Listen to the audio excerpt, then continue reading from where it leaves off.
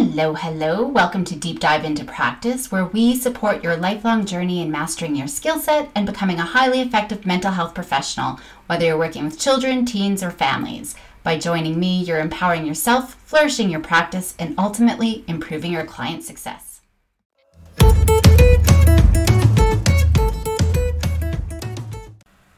Hello, and thank you for joining me today. I'm very excited.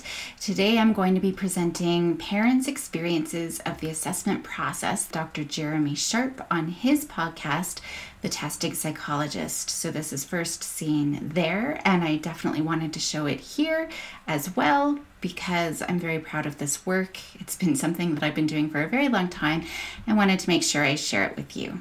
So enjoy. Hello, everyone. Welcome to the Testing Psychologist podcast, the podcast where we talk all about the business and practice of psychological and neuropsychological assessment. I'm your host, Dr. Jeremy Sharp, licensed psychologist, group practice owner, and private practice coach. The Brief 2 ADHD form uses Brief 2 scores to predict the likelihood of ADHD. It is available on PARI Connect, PAR's online assessment platform. Learn more at parinc.com. Okay, y'all. Hey, welcome back. Today I've got part 2 of Parent Perspectives on the Assessment Process with Dr. Caroline Buzenko. Caroline was here last week for part 1. If you didn't listen to that episode, I highly encourage you to go check that out before you listen to this one. I do think that they can stand independently, but listening to the first episode last week will give you a lot more context, and I think will be a nice setup for the conversation that we have today. So you'll notice we jump right into it from the get-go. Like I mentioned last week, with these multi-part episodes, it's sometimes tough to separate the audio because we're just on a roll, but we did our best, and I think it turned out okay. But just be ready for that right after the music. We're going to jump right into it, talking about ways to empower parents and adapt our assessment process to really cater to them. So if you are a testing practice owner or hope to be testing practice owner, I have 3 mastermind groups that might be a good fit for you. There's a beginner, an intermediate, and an advanced.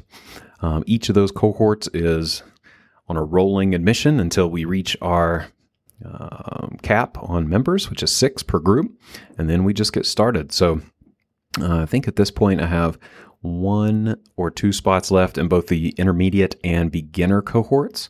So if you are just launching your practice or wanting to launch your practice, or you're a solo practitioner who doesn't really have any plans to expand, but you would like to dial in your systems and be more efficient and feel less overwhelmed, these could be a good fit for you. So you can go to thetestingpsychologist.com/consulting and set up a pre-group call to figure out if it's a good fit. I would love to have you in one of those groups. They've been pretty transformative for other members in the past. All right. Without further ado, I would like to jump to part 2 of my conversation with Dr. Caroline Buzenko.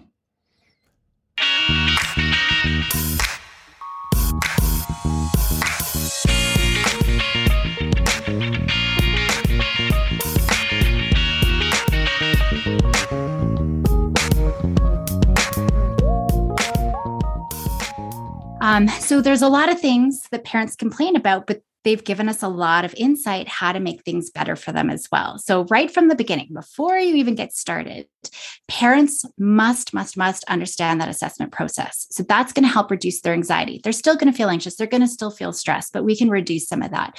So what it is that they are going to expect, having that conversation from the beginning, what they expect, and then educating them if there's things that, actually, we don't do that. And actually, this is how long it's going to take or whatever else it is. This is what's being measured. This is what your kiddo's going to be doing. This is how that task is going to directly inform any decisions that are made.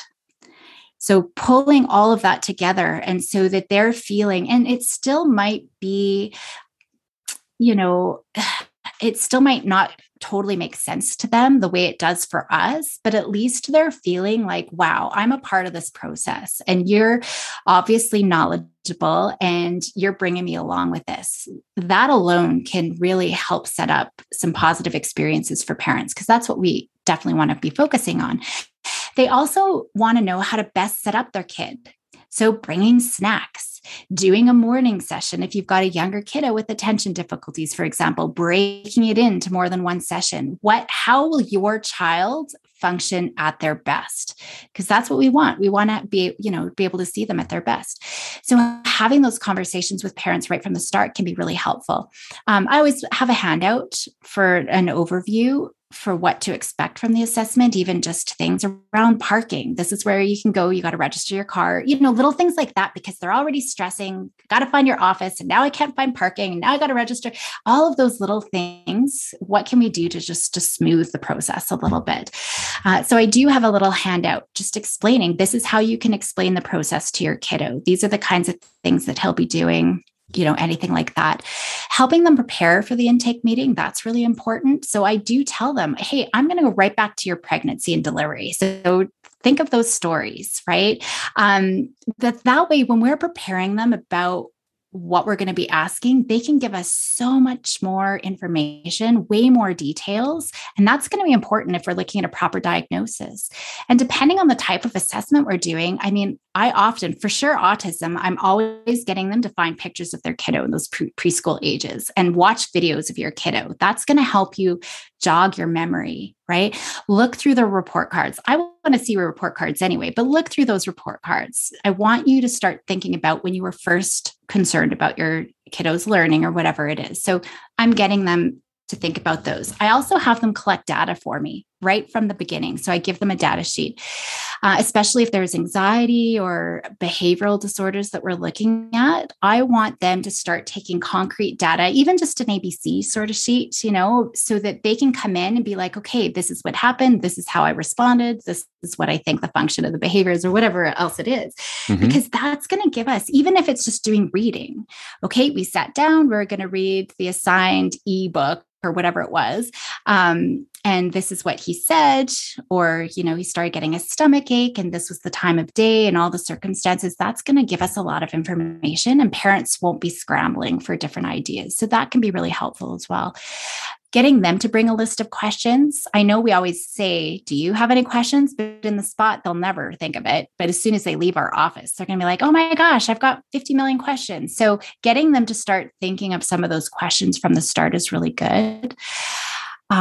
One thing I know we all already do is getting them to figure out their goals for the assessment, what they want to learn. So they're helping us formulate those assessment questions. But I go beyond just asking what questions they want answered to also know, how will you know that this assessment process or this assessment was helpful for you? What will be different when this assessment is done in your life? Because then we're going beyond just the referral question. And we can start outlining some of the recommendations that are going to be helpful. I'll know that this was helpful because we can get out the door happy together in the morning. I'll know that this is helpful, that I can read for 20 minutes with my kiddo at night without a fight. So I really get at some of those kinds of things. It's kind of their dream, right? What will be different for them at the end of the process? Sure. Yeah. I like that question. Can I ask a really practical question? Sure.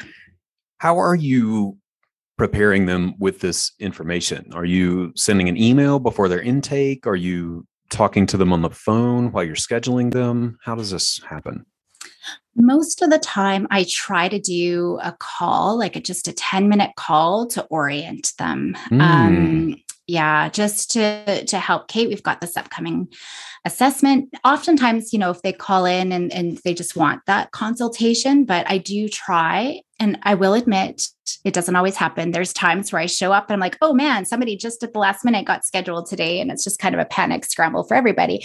But then I'll take them in at the beginning and I'll sit them down. So I don't just take the kiddo into the room. I'll sit down with parents and say, okay, kiddo, what do you know about this process? What did mom and dad tell you? They almost always say, I don't know, nothing. I thought I was going to a doctor. Right. You're not going to give needles, right? They really have no idea. So then I kind of talk with the parents right at the beginning there. If I don't have that chance to have that sort of clarity call before they come into the assessment. But we do have an intake package that goes through and outlines everything. So we do have that via email, but then just that additional call before the assessment. Sure. That's a great idea. It's a great idea. I'm thinking about, from a business perspective, is that a video that you could record and attach to an email somehow so that you're not doing the same call over and over and over? But good idea. I digress, but thank you for answering that. Yeah. Granular question. Yeah. I think that's a great idea. Or even just, I wonder if you could edit it, but still personalize it. But that's a good one. Yeah. I'm going to think about that myself. Sure. And we've already talked about asking parents for their thoughts on the assessment process too, right? What do you already know about the process? What are your expectations? How do you think this is all going to play out? That's really important. And then, of course, what is it that you're wondering about? And that's their hypothesis. So if they're like, why can't Johnny follow instructions? Is it because he's defiant? Like, what's going on? I always get their hypothesis right from the beginning, because then I can see what they're thinking. Oh, I think he's lazy. Oh, I think he's got ODD. Oh, I think he's got whatever. So we're already thinking about how parents are perceiving their kiddos' difficulties. And not only we're getting information from that perspective, because that's going to be really helpful for us when we get to the feedback session too, where they're at. So if it's congruent with what they're talking about, it's going to be a way easier feedback than if it's something completely different. If they're just sure that their kid's defiant or lazy, and we're trying to say, no. There really is going to have to be a big parenting shift here. I mean, that's going to be helpful for how we frame our a feedback meeting. Or if parents are really stressed, I don't want to hear ADHD. It's not ADHD. Please stop telling me it's ADHD. And then we're like, oh my gosh, it's ADHD. That's going to give us a lot of information on how we're going to frame that feedback meeting. But we're collaborating too, right? When we're saying, well, what do you think? You're the expert here. You've known Johnny for 10 years, right? What are your thoughts if you had to say what was going on? So then we're individualizing this process, and we're really empowering parents, because up until now, they might not feel empowered. Everybody else is telling them what's going on, what's wrong. And maybe they've seen it as well, but just no idea what to do. But we're starting to make that shift. No, you really do know your kiddo here. And we want to use your expertise. So that's going to be really important. Also, looking at the entire family. I do look at the parents' well-being. I look at their skill set. I look at their confidence in their skills, what resources that they have, how have they managed, especially if there's behavioral difficulties, for example, how have you managed? What strategies have you used and that's applicable even for reading or writing difficulties.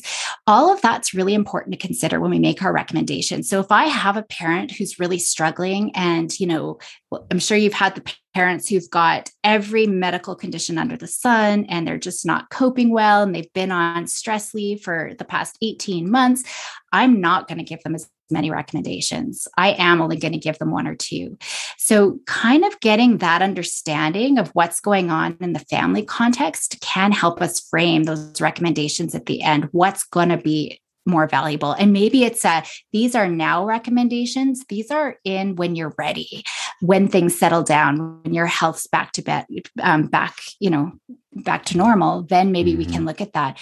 Because if we're giving them things that they can't even follow through on, or they're not confident in doing, that's going to be really different. And maybe this is going to be important, but instead of saying you have to do this, maybe it's educating them first. So our recommendations kind of shift a little bit, or maybe I'm searching out more YouTube videos or some sort of resource to supplement what it is that they can do. Now, are you formally assessing parental stress level or confidence or personality, or are these more qualitative questions you might be asking or talking about in the intake? It really is more qualitative. Yeah, I'm not formally assessing them. Oftentimes, though, they're like, wow, I think I've got difficulties too. Let's do an assessment, right? So that's a whole different story, but it really is the qualitative. And the reason why, so yeah, I am looking at the best as we can within, a semi-structured sort of interview, but or unstructured interview, even when it comes to all of these kinds of things. But we are showing parents we care. We are showing parents we are looking at the big context, because remember, one of their complaints is, you don't understand my kid, you don't understand my family and the context of this child. Right. And so we're just broadening that snapshot. Yeah. And I think that that's really important. So it's more about bringing them along and them feeling empowered and heard and understood and supported at the end of the day. I like that. Yeah. I look at the siblings as well. That's a huge piece of the puzzle as well, because they've got their own needs and they're a huge, dynamic within the family. So I also ask about how they're doing. And so that gives us a lot too. Oh my gosh, I've got 2 other kids with severe ADHD or whatever else. So that's going to give us a lot of information on what can this family actually do when it comes to some of our recommendations. So that's the intake piece, where we're really laying that groundwork. We're really being supportive. We're really giving parents that opportunity to tell their story, because oftentimes they don't. And it's that genuine sort of connection, which is important just from the beginning. Once we get into the actual testing sessions, I do have a quick meeting before the assessment. So we're going to prepare the kiddos, even if I already had that consultation call with parents.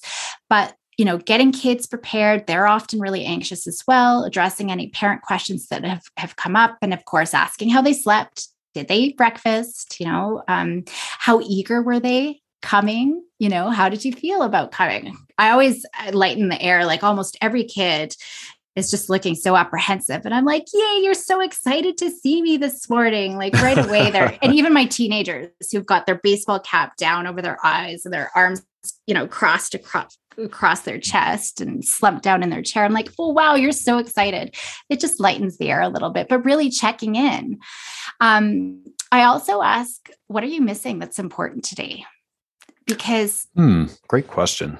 Yeah, because most of the time they say nothing, but right before the end of the school year last year, I had a little girl. She was bawling. It was her first day of testing, and I had asked that, and I could tell she was bawling. She had calmed down, and then I asked her that question. She started bawling again.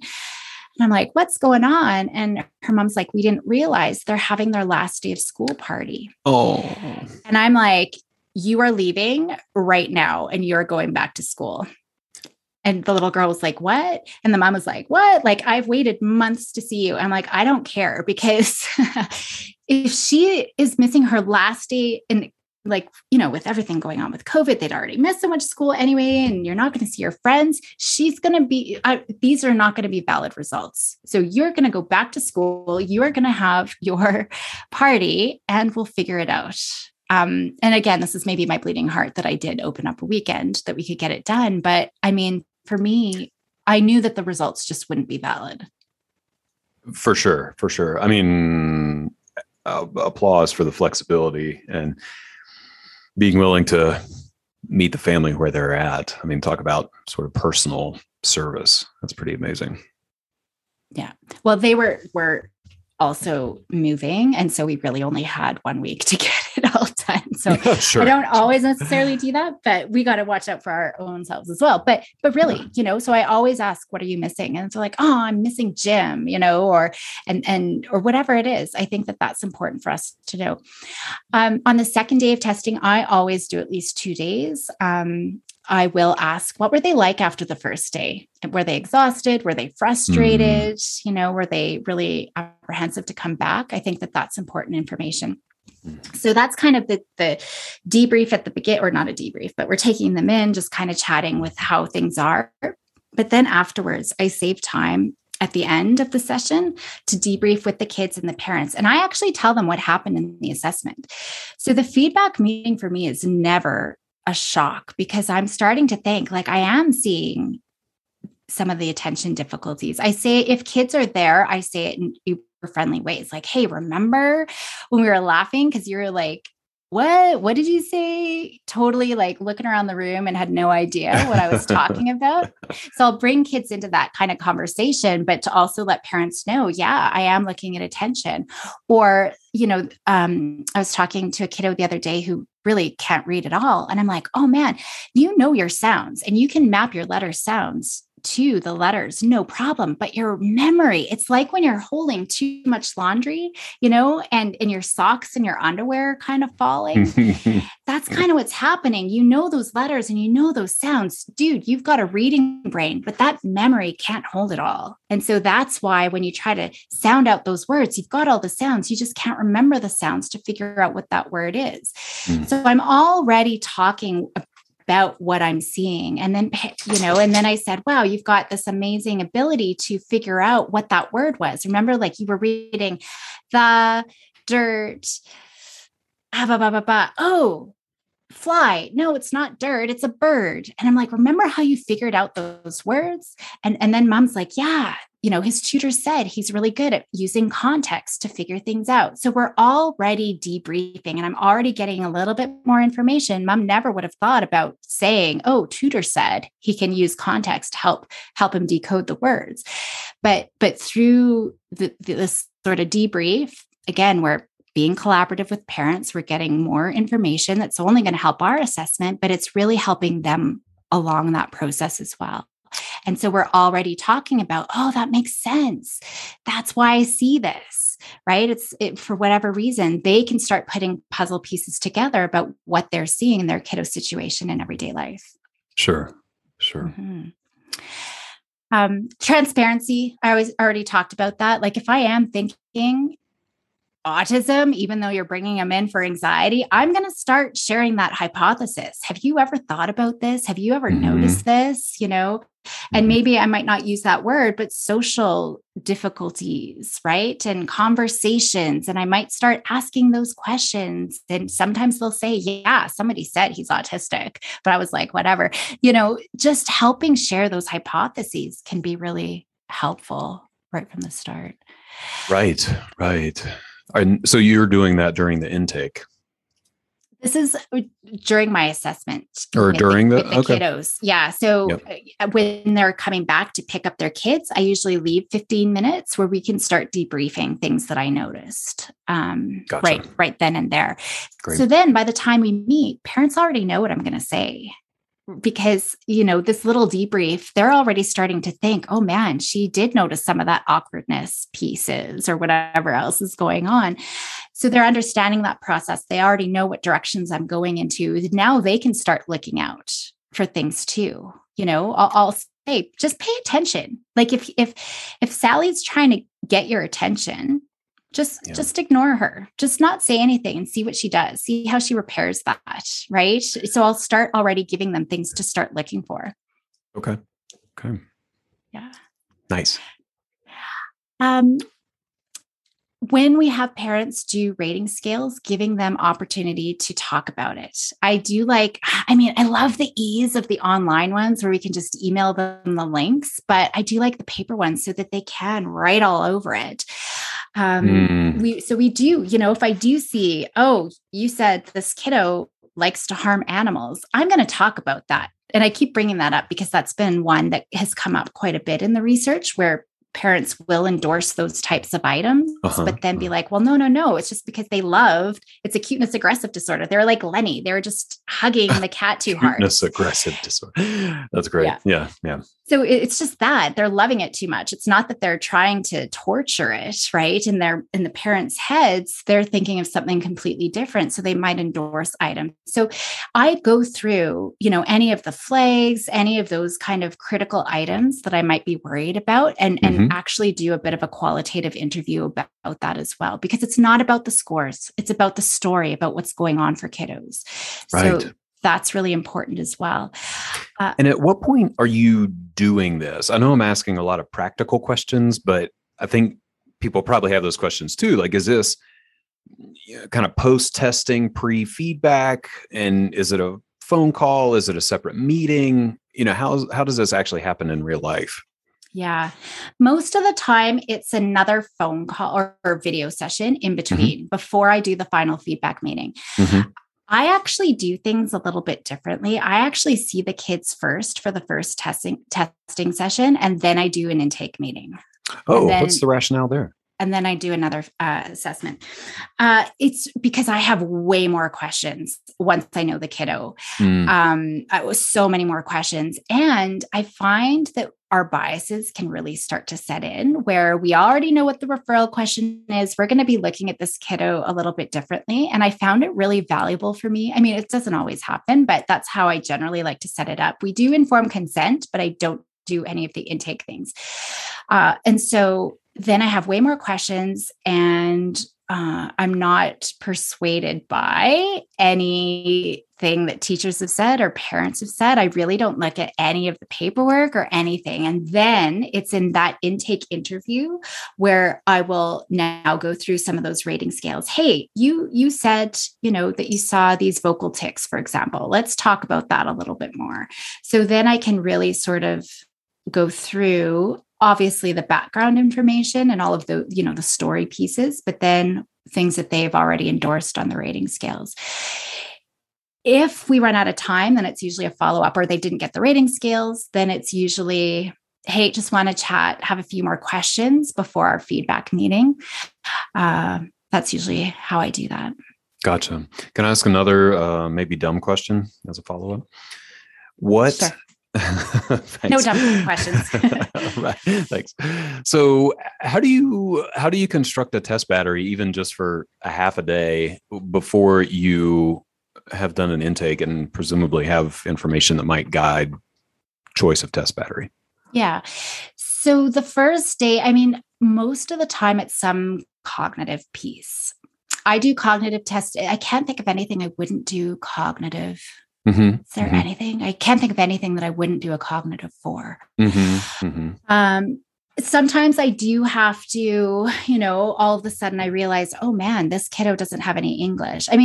There's basic things that I do already, because I already have conversations with preparing parents. And, I do have a bit of a referral question, for example, but sometimes I do change things on the fly once I start working with kiddos. So I think that there is a lot of that flexibility that I have. I just have them right there on my shelf. I'm like, okay, we are discontinuing the whisk and we're pulling out the ravens or whatever it is that's going on, or we're adding things. But as you'll see, I do a lot of different types of testing when we get into more of the therapeutic type of things. I'll talk a little bit about that, but Great. Generally it's the cognitive stuff. Sure. So those more common measures that you would likely administer during any evaluation. Yeah, exactly. Yeah. And a lot of the time they demand, depending on agencies and things like that, they just want to see a whisk, for example, right? They don't, there's some places here that say, we do not take a Stanford Binet. We do not accept a WJ. We need an FSIQ score or whatever that is. So it's pretty standard here in terms of that. Everything else is very different. But generally speaking, that's great. Cool. Makes it kind of easy in that. Then I also look at the whys behind different things. So, when we're doing, even just the gentleman that I was doing an autism assessment for, I actually had him do the rating scales right there with me. It's quite complex, and he's endorsing things. And I see this even to my teen girls who are gifted in ADHD, and now they're wondering about autism, for example, because there is so much overlap. I start to ask the whys. So you're rigid. Let's look at why you might be rigid. Is it because you're governed by rule-bound behavior? Right? Or is it that, you have to have your things in this exact order because you're totally going to forget where you put it. So there might be a different function to the behavior. So I had one kiddo, and this has really hit home when I was much younger, early in my practice, where he had trouble with visual modulation. I didn't even know that was a thing. And we didn't know about it. So we're trying to bust up all of these rigidities that this kiddo had. And one of his biggest rigidities was he had to have on his bookshelf his books and games in the exact same order every single time. And he'd freak out if one wasn't in the right place. So we're busting things up. We're mixing up a shelf and we're practicing relaxation strategies and, frustration tolerance and all this stuff. But we were causing him more distress. And we found out it wasn't a rigidity problem at all. He literally could not tell one book from another. And so he just learned, if I want that game, it's the fifth in, because he couldn't tell. So it's just looking at, he's the only kid since then that I've had these visual, modulation difficulties. But just looking at the function of why, if one of the things we ask parents, if you walk into a room and, say the kiddo's name, will he look up at you? Will he acknowledge you? Well, just because he doesn't mean it's autism. If it's a kid with ADHD playing any kid playing a video game, really, at the end of the day, but why is that, right? So it's looking at the context. We can't just take the scores of rating scales at face value. So it's just doing a little bit more digging in. And parents now know, oh, you didn't just base it on a rating scale. You're actually digging deeper. So we're bringing parents along, and they're having more faith in the work that we're doing. And I think it depends too at what we're looking at, but I do know that almost all my ADHD kids score high on the autism scales, right? And so it might look the same, but the reasons might be really different. Yeah, it is time consuming when we do this. And I know that that's probably what a lot of people are thinking, just all these extra calls and these extra questions. And sure. But we get so much more information. And at the end of the day, if we've got happy parents, from a business perspective, we're going to get more referrals too, right? And so, we can look at it that way. But really, it's about, we do this work because we want to help the families. And we are going to most help these kids that we work with, or the individuals that we work with, when the parents are feeling confident in the work that we did, and that we did a comprehensive job. So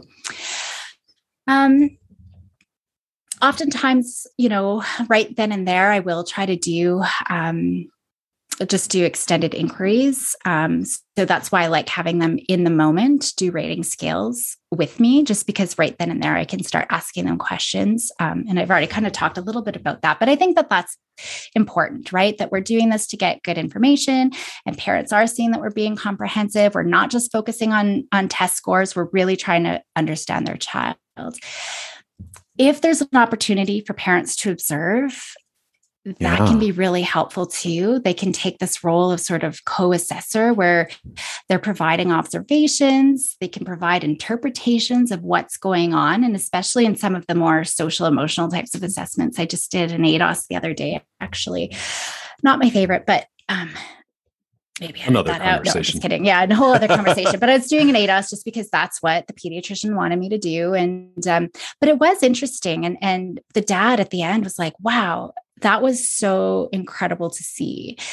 And he's like, I didn't realize how deficited my kid was, because he's older kiddo, adolescent, functioning fantastically, but we see how much we compensate for him.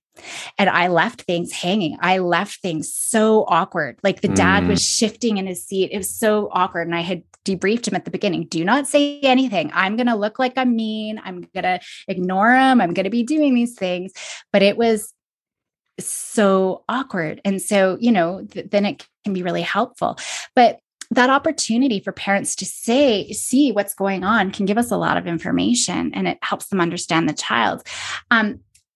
I used to have, when I did more early intervention stuff and did just assessments for funding for kiddos with autism, I'd have aides sit in the room, especially if there were huge behaviors. I didn't really know the kid. And I always checked in with them afterwards. So how do you think kiddo did? They're like, well, if you had phrased it this way, for example, they probably would have understood it. So just understanding. So it can give us more information that way. I do a lot of that anyway. That was in my early years, where I just found it so valuable when you had people who knew these kids and, or they perseverate on Thomas the Train, and you mentioned Thomas, and now that's all they can think about. So every question was something around Thomas the Train or whatever it is. It just gives us a lot of information. So giving them that space to share their story, to share their experiences, making that time throughout the assessment, that can go such a long way. And it doesn't have to, I know in our minds, it's like, oh my gosh, it's such a long process. just 5 minutes. Just give them an extra 5 minutes. That's really, it doesn't have to be a long, long time. They're just feeling like that they're part of that. So we're just moving beyond that standard battery, right? We're engaging the child, we're engaging the family so we can understand that child as best as we can in different contexts, maybe get a better understanding of them, right? Yeah. There's lots of different things that we could be doing. So that kind of brings me to dynamic sort of testing. I do lots of things within the testing itself with kids. So I'm always asking them what their experience was like, but especially if I start see them shifting or losing focus or getting frustrated, what was easy? What was hard? What did you like about that? What didn't you like? Having them really reflect on their responses. Just the other day, I was doing the CBLT and the kiddo I was working with, like the third trial of the verbal learning, they're like, and their hands go up and they're just like, And so afterwards, I just continued on. And then afterwards, I'm like, okay, so around the third trial, you went, what was that about? Because is it boring? Is it, their brains getting tired? What is it? And they're like, yeah, like, man, I've already heard it 3 times. Why do I have to hear it again? That's going to be really helpful. And then there was a little bit of anger. So this is a kiddo. Now I'm wondering, are there autism spectrum-y things going on? Because I hate it when people repeat themselves, right? And so there was also a little bit of anger there. So it's really interesting. Whereas other kids, you can see they're just getting tired. I can't hold all that information. So just getting their experiences. If there is a kiddo with ADHD, how was your attention on this? Or what kind of tasks was it easier to focus on? What was harder? And how does that compare to in the classroom or at your hockey lesson or whatever it is? So I'm asking them what their experiences are like. So that can give us a lot of information too. So of course, we all know about limit testing, and I do a lot of dynamic testing and trying out different interventions, dynamic interviews. So when I'm working with kiddos, if writing's really hard and they're getting defeated, maybe I'll have a little bit of interview, what things, who's a good writer? Who do you know that's a good writer in your class? What makes them a good writer? What is it that you think that they do? And how do you know that they're a good writer? So looking at all of those kinds of things can be really helpful. And then just doing, if I'm looking at, I might redo a subtest, and then I might give some prompting. I might repeat instructions. I might rephrase instructions. Does that all help? Figure weights is a great example of one where I'll go through the standardized sort of testing. That's the score I'm going to report. But then I'll go back and be like, hey, remember, color and shape matters, dude. Right. And especially when you've got kiddos, like I keep going to ADHD, but maybe they can't pay attention to too many details, or they're using the wrong information to solve problems. We know that kids with ADHD lack frameworks. So what if we give them that framework? What if we help them figure out what's the information I need to figure out to be able to problem solve effectively?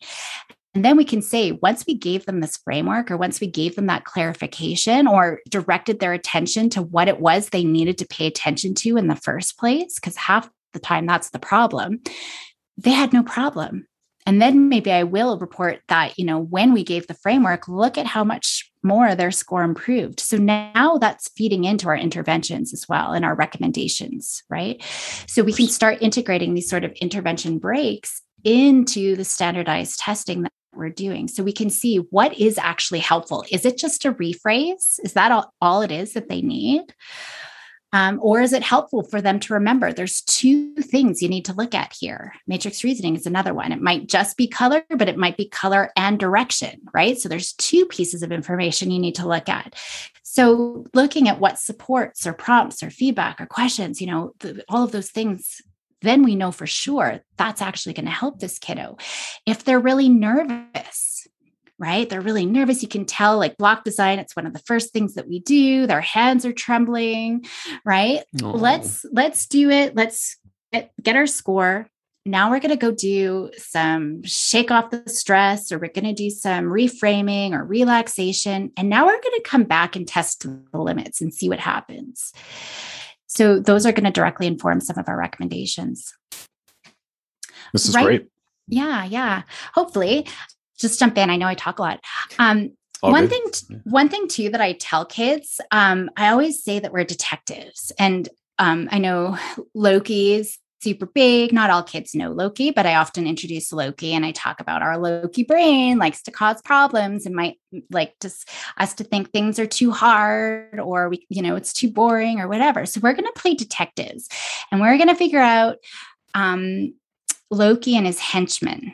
And then I'll talk about there's different henchmen that gets in the way of our learning. So there could be the attention robbers, there could be brain eaters, there could be the letter mixer upper, or, whatever name you kind of figure out what's going on for the kiddo and you can kind of come up with all these henchmen. So then in the testing, they can be like, oh my gosh, the brain eater just showed up, right? And I do that with my teenagers too. They kind of get a kick out of it. And we'll talk about time robbers when they're studying, oh yeah, TikTok's a huge time robber for me, for example, or whatever. So, but then they can start sharing their experiences and not get frustrated. They're not beating themselves up. They can start actually articulating that was really hard. My brain started to shut off.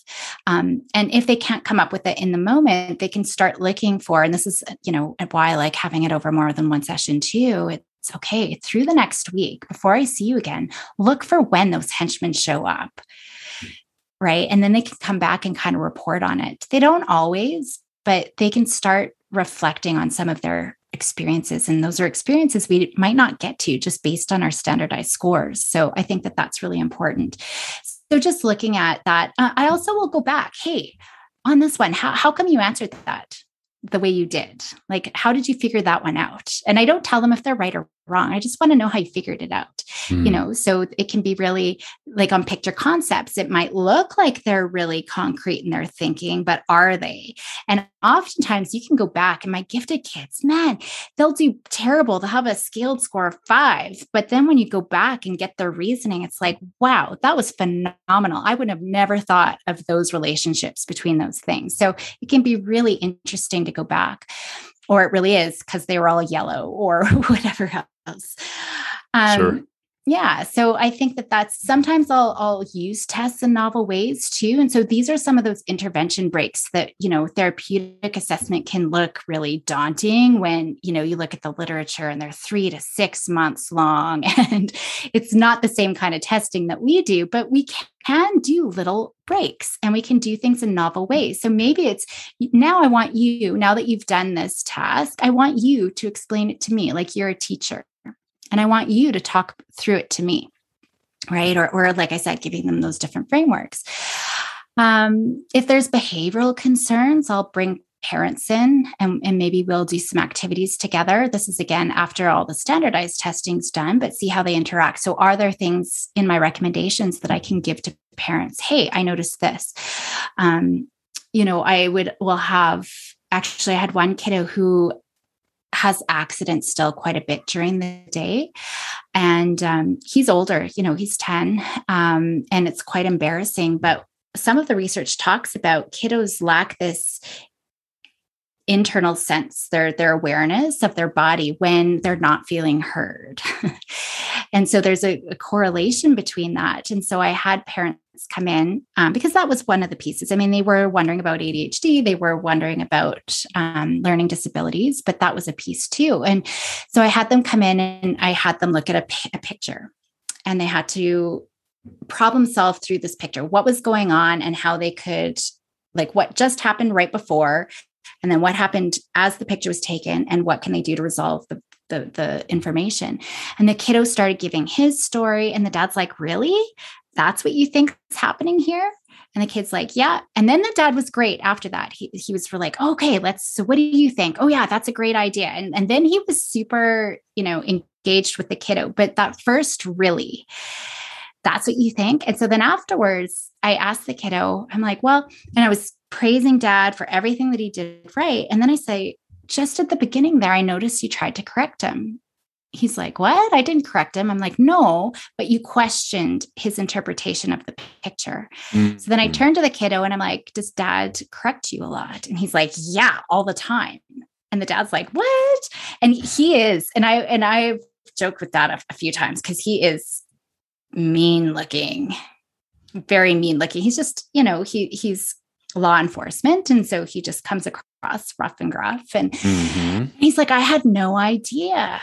Right. And so just that awareness of, wow, I really had no idea. And I know it's not therapy that we're doing, but these little pieces can make all the difference in the world, just, by shifting their awareness. So it's just looking at how can we bring in the whole family here? What's the bigger picture really at the end of the day? And then Dad left feeling like, wow, this was so, it's just one little thing. It took 3 minutes from beginning to end, right? It didn't take any extra time, but Dad was feeling almost refreshed, rejuvenated.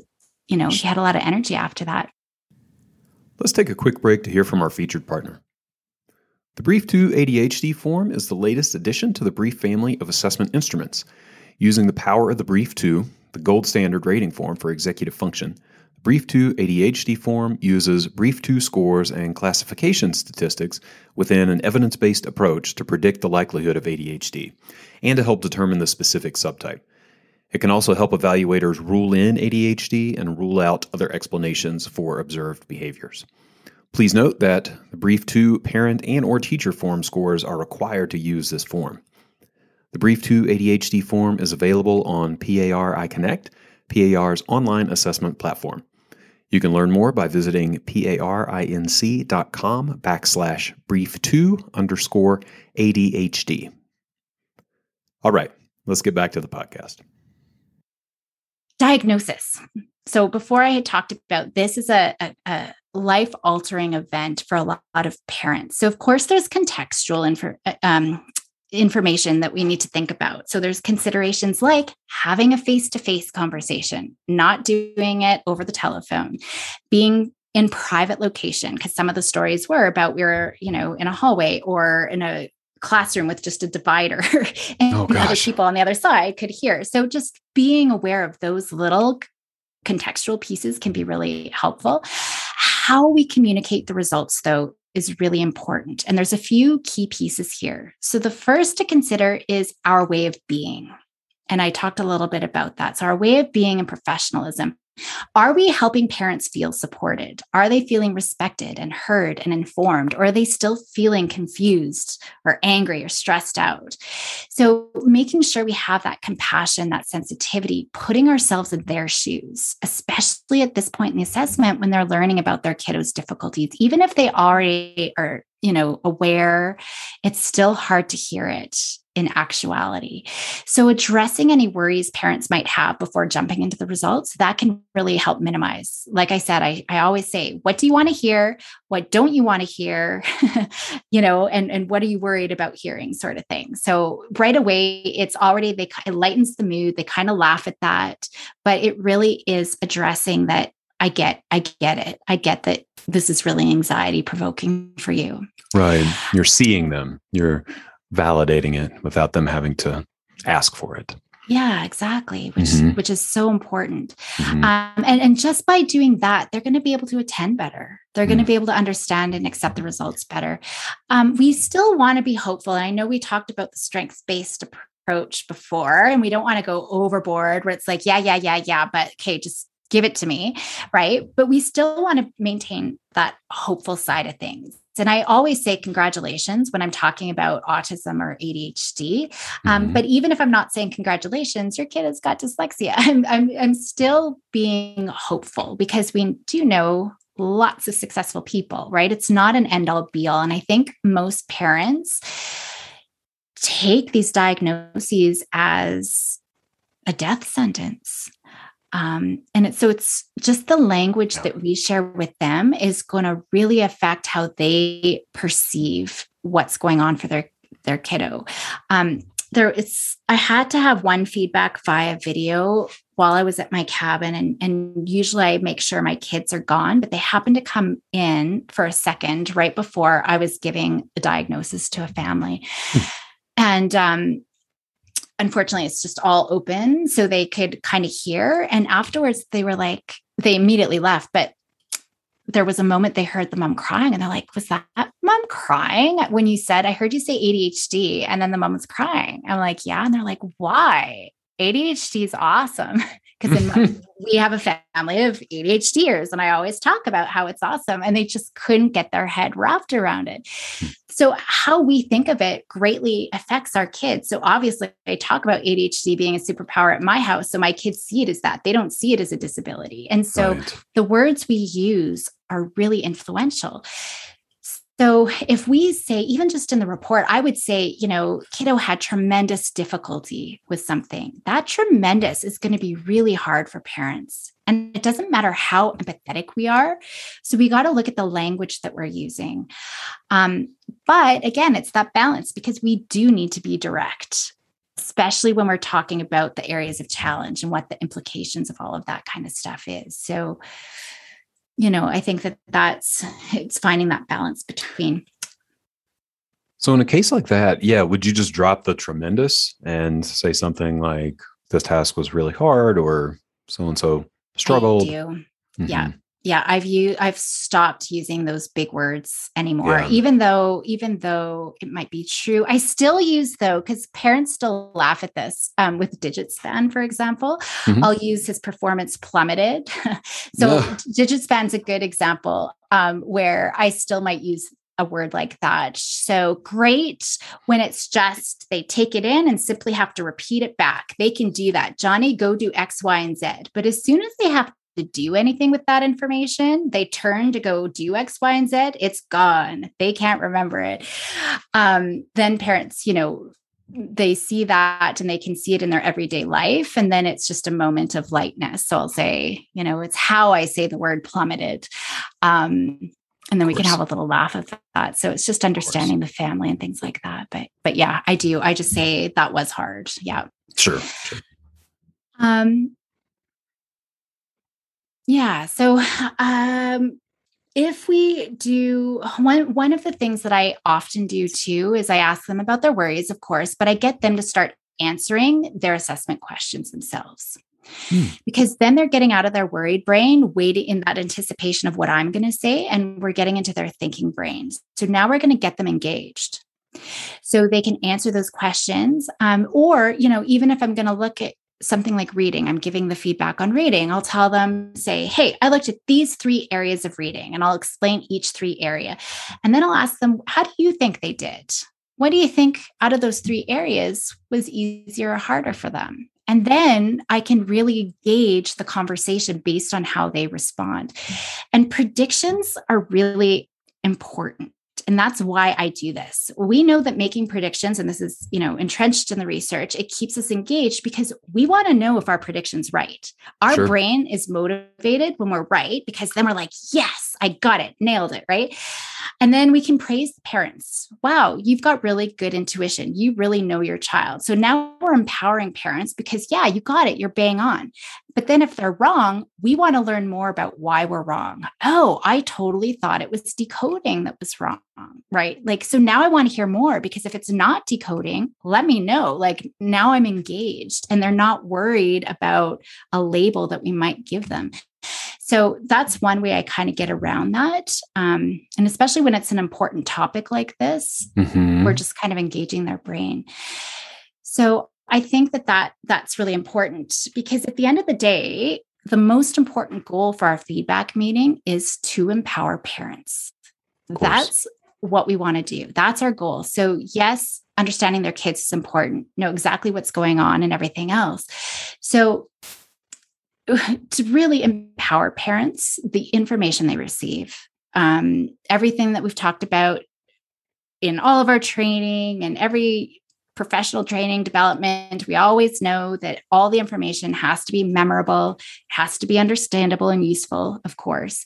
So we can arrange our sessions in response to parents' questions. We're getting them answering those questions. Hopefully they're already involved throughout the process, so they can actually answer those questions pretty bang on, because we've already talked about it. Now we're just digging deeper, and now we can talk about it. Yeah, you are right. They really do have these reading difficulties. So let's talk about the implications of that. So the feedback meeting isn't really a feedback meeting so much as we're going to dig deeper here, and we're going to talk about, we can spend more time on what we're going to do about it. So I think that can be really helpful. So we're just using the results section should really just be about, when we're doing the feedback meeting, should really just be about how do we initiate this dialogue about how the scores actually, how it contributes to their everyday situations. So now we're doing this in-depth sort of co-investigation of what's happening. It's not me saying he was 50th percentile on this and he was 25th percentile on this, but only 5th percentile on this. And therefore, he's got dyslexia. It's not about that. It's together. We're looking at this is what I noticed was hard. What do you notice at home? How does that fit with what you know? Does that fit with your hypotheses, right? So then they can start reflecting on what we have to say. Does that fit with what's going on for their child? Because that's going to be really important. Now, I know you asked before about the whole average, do parents really want to know that or not?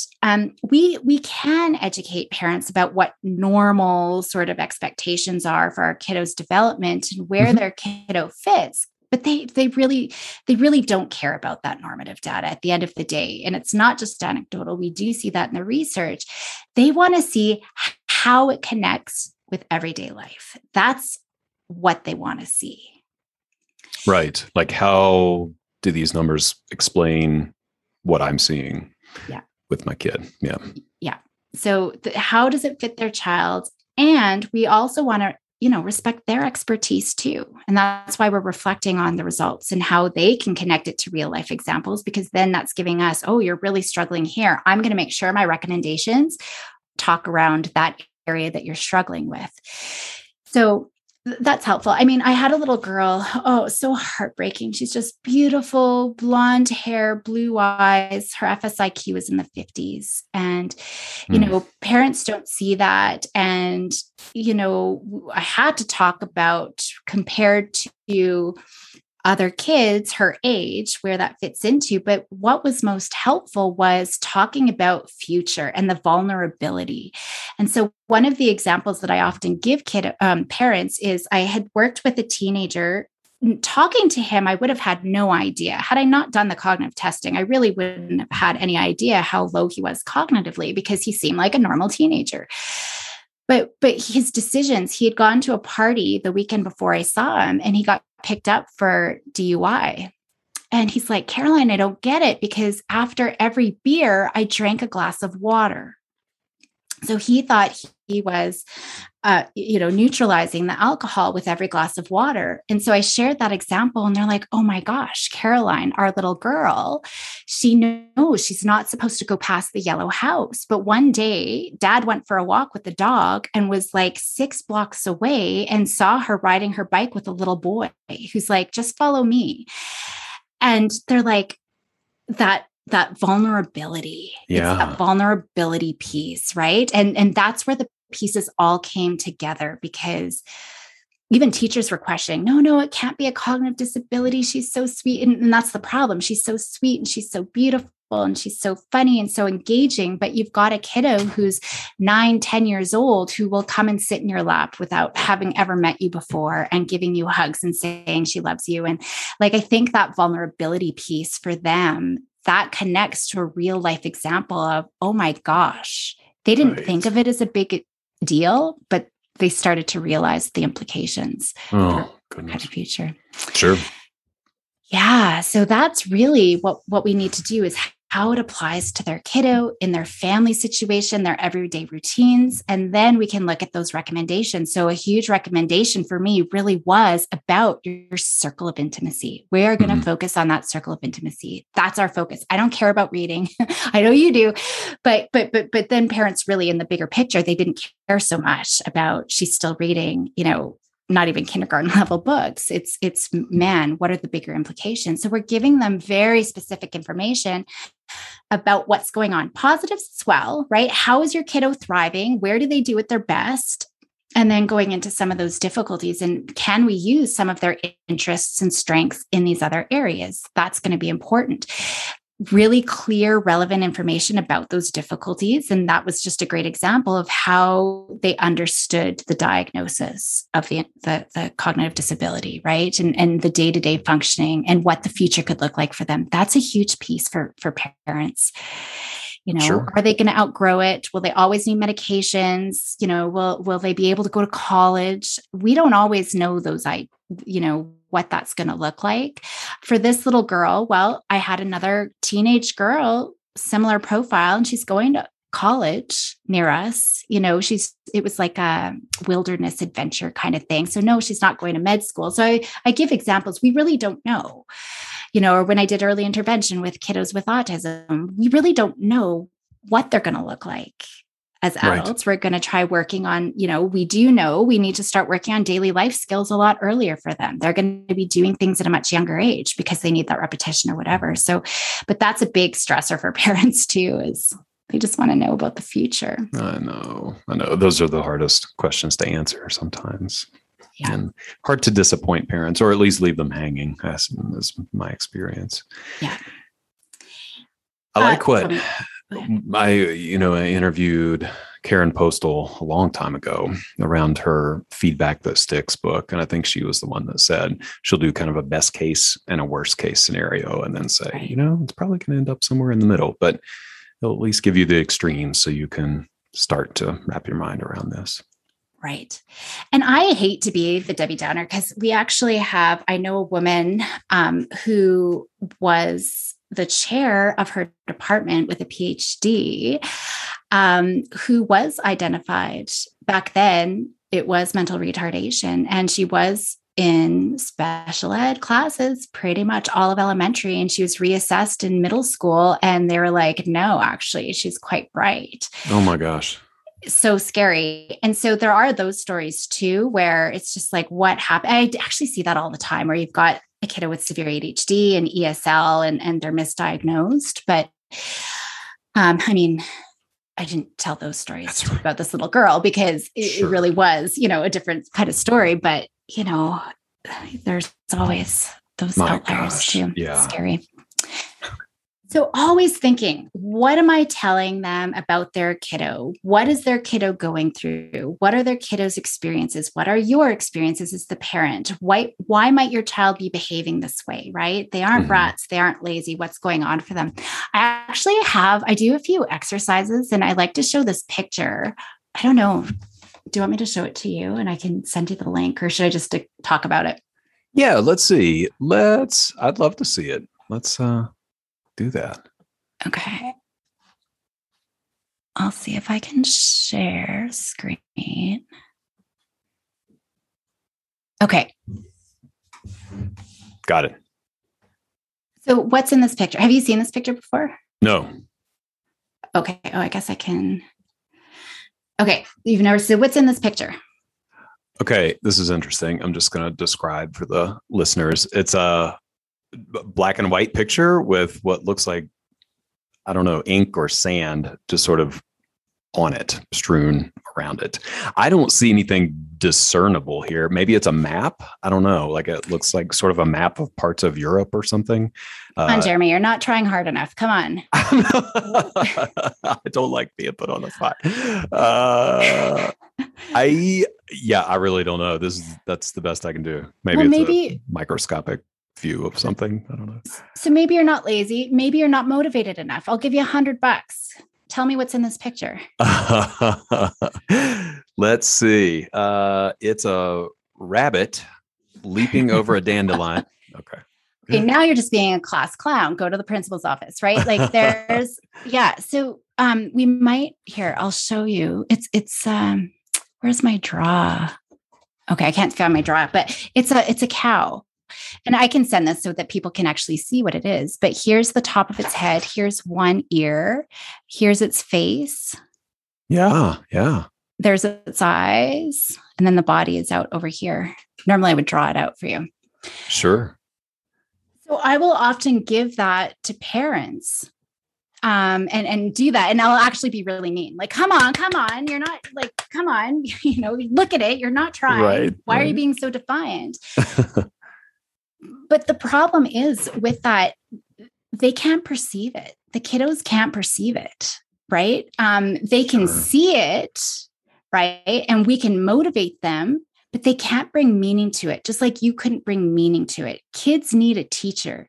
We need to give them direct instruction. We can't just leave them on their own to themselves to figure it out, and then they're going to feel defeated. Why can't I do this? I'm the only one who can't get it. So in the feedback meetings, depending on what's going on for kiddos, I'll give them different exercises, or I'll give them pictures like that. I have another one where from a distance, it looks like a skull, and I'll have parents to give me a title of this story. And there's something about a skull. And then I'll yell at them, how dare you, talk about a skull? I'm trying to show you this beautiful Victorian picture. And then you see it up close and it's a woman in a mirror putting on her makeup.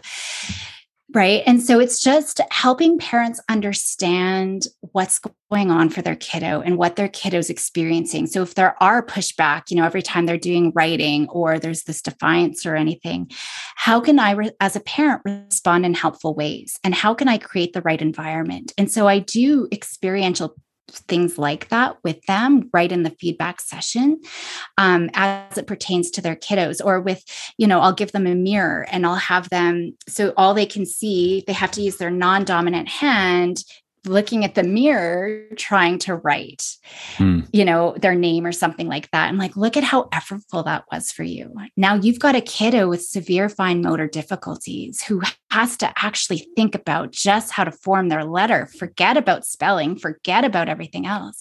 So it's just that aha, where parents are like, wow, I didn't even realize. I just always saw the fight whenever we were kind of doing this. So doing those experiential things can be really valuable for parents, and checking in. And sometimes I won't even explain it. I'll be like, why do you think I showed you that picture? Sometimes they'll think about it. I mean, some things are very obvious, and then they can start reflecting back, right, on what that means for their own kiddo. So it's really going beyond just sharing the results. It's sharing it in a way that makes sense, that they're going to hear it, they're going to take it in and take it to heart. And we're really inviting them to be, co-meaning makers of this information and what that means for them and for their kiddo too. So it's looking at, now they understand their child's needs and how much of a struggle it is. They're going to feel empowered. And that's our goal, right? To make sure that they're feeling empowered. So what it is that they can do to just respond differently, that can be really helpful. Advocating for parents, that's another big one where they're feeling at the end, I don't know what to do. How can we advocate for them? How can we connect them to appropriate resources? Ultimately, we want to coach them how to be good advocates themselves, right? How you can go advocate to the school and with the teacher, with these learning supports or whatever else. So looking at what do we need to do to help parents be successful? And if we did that little bit of qualitative information gathering at the beginning, we have a bit of an understanding, of what their dashboard for success looks like. Maybe they do need a little bit more hand-holding, and we will help them through that process. Or it's here you go, here's the checklist and off you go, right? Or what could be getting in the way of their success. That's kind of what we need to do. A few more things. Are you still good to hear a little bit more? Yeah. I think we're good. Okay. I'm particularly curious about this process after the feedback session and how we support parents and not just leave them hanging. You mentioned that a while back, and I wonder, if we could chat about that, if that fits in your, For sure. So again, they're not coming for labels. So that's a good kind of segue. I like to think of the assessment as a comma. It's not a period, right? It's the beginning of a new journey for them. The reason they came was for a roadmap. So we are creating that game plan and the next step. So a huge piece of it really is in that feedback meeting. Well, ideally, you want a second feedback meeting. And that's where we're going to deep dive. And together, we're going to go through some of those recommendations. And is this feasible? We're checking in with them, right? And so helping them along the way. And where do I come in? And do you want me to talk to the school and give that feedback, or the IPP? So we are kind of doing that together. I think that that's really important in terms of how do we translate this into something that's going to be helpful for you, and just going through what's, not important necessarily, or what do you need to learn? Ideally, I would love for you to be doing this, but what is it that you need to do to learn or to support this? So it's kind of a second feedback meeting where we can really go into making sure that those interventions and the next steps they make sense and that they're doable, right? And the parents are actually feeling motivated and confident that they could do it, because there is some grief here, and we don't want them to feel stuck in that grief and then feeling that they're abandoned, because that's not going to be helpful. So having that follow-up feedback session is really helpful. That's where we dig deep into the recommendations and maybe, clarify any questions they had, because now they've had a chance to read the report. I also ask, what did you learn from this assessment about your kiddo? So looking at all of those things can be really important. But then after that, it's looking at every family is going to be, a little bit different. Not to say that we have to have 50 million different pathways for every family, but you're creating a library of resources. So you got a diagnosis of mixed dyslexia. Here's a packet. Start here. It talks about what mixed dyslexia is. It talks about some of the things that you could be doing. These are some local resources, national resources, or whatever it is that you could start looking at. So we kind of curate a lot of those. So just a little resource package. Maybe there's other people. So maybe this is the kind of intervention program that's going to be really helpful for your kiddo. Here are people in the city who do that kind of intervention, for example. So if we can give them really easy next steps, that's, so valuable. Maybe you have a clinician in your office, who could then take on some of the, maybe there's anxiety and you've got someone who does counseling around anxiety. Maybe you have an executive functioning coach that kiddo can develop some strategies around that. So maybe there's things in-house that you can do, but if not, where are things that they can do or go to and what resources they can have afterwards? That's huge. Really, at the end of the day, that's about what we can do. We do need to be careful about dual roles, being assessor and then interventionist and all of those kinds of things. But it's really laying out those next steps. And I often tell parents too, I think even just the reassurance of knowing. So, in a few weeks, once you've had it, let me know if you've got questions. But you know what? You can let me know next year when you're creating the IPP, or next year when your kiddo's got an exam, you're like, Caroline, we didn't even think about this, but we have no study strategies. Help. You can call me and let me know, because these recommendations are based on this assessment right now. But next year or in 2 years, well, they might be needing a reassessment anyway. You can call me back and we can look at those strategies. And I think that alone can make all the difference in the world for parents, because they're not feeling like they're abandoned, that they can call you back. Yes. That's so crucial. Yeah. I always try to impress that upon parents. Like, I am available anytime. Could be 6 years from now, could be 6 months from now, could be 6 days from now. Exactly. Yeah. Our relationship is one of the strongest variables to their experiences of the assessment process. And it's directly correlated with their involvement with their kiddo's intervention in the future. So whether they take up treatment or intervention or tutoring or whatever else, our relationship directly affects that. So when we have a strong relationship, that's really everything that I've talked about is about building that relationship. Yes, it's about getting more detailed information, which is also helpful, and all of those kinds of things, but we're promoting that relationship. And parents will say, and this is in the research, they'll say, just talk to me like a person, talk to me like a friend who's genuinely interested. You really want to know about me. You really want to know about my kiddo. You're not just some stuffy clinician. And so that approachability, that openness, easygoingness, that's all really important. And even little things like eye contact. Are you stuck on your clipboard, madly taking notes? Or are you actually looking and engaging with families? Because that is a piece, they pick up on that. Sure. That's huge. Yeah. So just looking at those little things, that what can we do to enhance their experiences and really validate where they're going with everything. And of course, looking at their expertise, because that's going to help with the empowerment piece. That's going to help build the relationship. So if we can engage in collaborative problem solving, just like we would do with a kiddo, if we've got behavioral problems or whatever, let's come up with as many ideas for difficulties. So what are some of the things that you're really struggling with? And so those are some of those questions at the beginning that I ask. Remember, how will you know this assessment was helpful?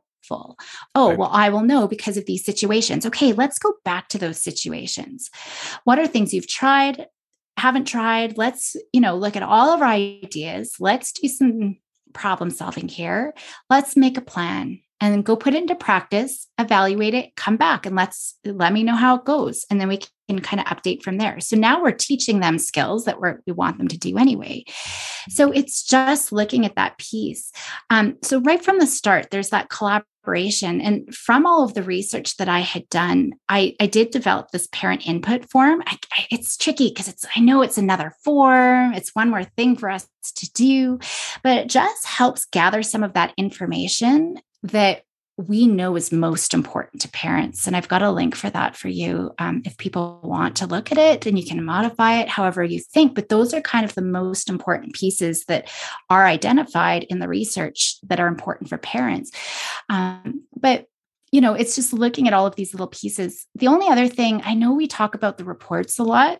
Mm-hmm. So, we don't necessarily need to go too much into this, but the recommendations for the report, it's still important to bring up again, because I think us hearing the same messages over and over is really helpful. So, of course, the readability is important, short sentences, no jargon, simplifying vocabulary, only, really short paragraphs, plain language, all of those things can be really important. I break it down to concrete examples of everyday functioning. I don't say visual, spatial processing, blah, blah, blah, blah, blah, blah, blah. I'm like, your kid, like this skill is going to be important for your kid to pack a suitcase or to read a map, right? Like that's how I break it down in the report. That's how I talk about it. I really don't like bullets. I do see reports with bullets, but if you do have parents who, maybe their language or their literacy skills are kind of limited, then a simplified bulleted summary, that can be helpful. I do pictorials, especially if I think parents might be low cognitive. I actually use pictures and kind of talk about things in that way. Definitely, next steps, we kind of already talked about that, and specific behavior management strategies, where you need follow-up support, what kind of support, funding. Here in Canada, we've got disability tax credits. So, do we think that I don't know what you guys have, but do we think that they can qualify? You know what? We can do those forms for you. This is what that looks like. So we're really kind of giving those next steps. The only last thing I really wanted to talk about was thinking about our values and our purpose. And I know that that's a big piece in the counseling psychology world. We're always thinking about our values, but it really applies here too, even in our report writing. So my value and mission in the work that I do is to inspire and empower families. And really, at the end of the day, it's to promote the resilience and growth of kiddos. That's also, therefore, the purpose of my reports. And so if I always remember that's my mission in all of the work, even my reports, how do I empower families? So it has to make sense. It has to help them understand their kiddo. They have to know exactly what they need to do next. They need to be hopeful and inspired. It's one thing to know what's going on for my kiddo and what I need to do next. But if there's no hope for the future, that's going to be pretty defeating for them as well. So when we look at the report, how do you do whatever is important for you, and how you want to be most helpful is going to be really important, because this really should be a manual for their kiddo. We get a manual for everything in life. And the most complex things in our life are our kids, and we have nothing. Even dogs. I've got a couple of dogs. You've probably heard them shift here. But they kind of have manuals too, right? Like it's really easy it's not quite the same, but there's trainers and there's black and white steps. This is what you need to do if you've got this problem. Kids are a whole other game. So this is kind of that beginning manual, and we don't want it to go in the garbage or the shredder. Yes, such a good point. I like what you just said about living the values of your practice through the report and the other parts of the assessment process. I talk about values a lot in the context of business and employees and things like that, but it is equally applicable on the clinical side. You've got to bring those values to life in the work that you do as well. Yeah, exactly. And it's just bringing it down. I often talk of myself as this big blonde baboon because, I was just on a panel with a bunch of other professionals for experts around COVID the other day. And I was the one who's like, blah, blah, blah, blah, blah. But I use layman language. I don't talk about orthographic processing and, all of these different things that nobody can make sense of. I break it down for people to make sense of it, and that for me is what's really important. But Man, that was a lot of information. Like I said, I think it's just focusing on one thing. What's one thing that stands out for you that you could start doing in your practice? And then you can build from there once that's kind of entrenched, but starting small and just kind of building from there. Yeah, I love that. I mean, you shared so much information with us and so many like actionable ideas which I love. I think we all want to take that sort of information away from a podcast like this, but there is a lot. So yeah, I think ending on this note of, hey, this is a lot of info, and just pick one thing that you can work on this week or this month, and the rest of the list will be there. You don't have to do everything, but yeah, think about one thing that you could do to change things for the better. Yeah, and that's a great place to start. And I shared with you a link to just basic parent recommendations too, just so people are like, what was that all again? I can't remember it all. There's a few recommendations there that you can get started with. That's fantastic. Yeah, thank you so much. And all the resources, will be put in the show notes, everything we mentioned, everything that you sent me. Gosh, I took so many notes during this episode, and I've, got the wheels turning about ways that we can do things differently here. So personally and professionally, I'm so grateful for the time that you've spent with me here. Good. I'm glad it was helpful. Thank you. Absolutely. Well, I hope our paths cross again sometime soon. And in the meantime, take care and do good work. Thanks. You too. Take care. Thank you, as always, for listening. I really appreciate it. I hope that you were taking notes. I know I was. And I had to review those here as I was putting the podcast together so that I can implement some of those things in our own practice. Just so many good pieces of information here. Like I said at the beginning, if you are attracted to the idea of an accountability group where you can work with other psychologists to grow your testing practice, I would love to chat with you and see if it would be a good fit. I've got space in the intermediate group and the beginner group, and you can get more information and schedule a pre-group call at thetestingpsychologist.com/consulting. Okay, y'all, that is it for today. I will be back on Thursday with a business episode and the following Monday with a clinical episode. I believe I've got Dr. Mike Posner coming on to talk about attention and his research in that area and just his perspectives from being in the field for so long. He is one of the most prolific researchers in our field, and it's a good conversation. So stay tuned and don't miss it. All right, y'all take care.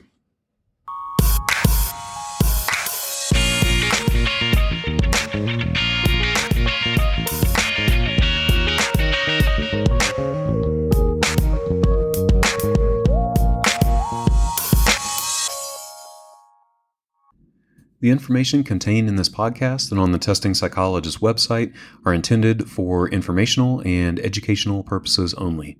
Nothing in this podcast or on the website is intended to be a substitute for professional psychological, psychiatric, or medical advice, diagnosis, or treatment. Please note that no doctor-patient relationship is formed here, and similarly, no supervisory or consultative relationship is formed between the host or guests of this podcast and listeners of this podcast. If you need the qualified advice of any mental health practitioner or medical provider, please seek one in your area. Similarly, if you need supervision on clinical matters, please find a supervisor with an expertise that fits your needs.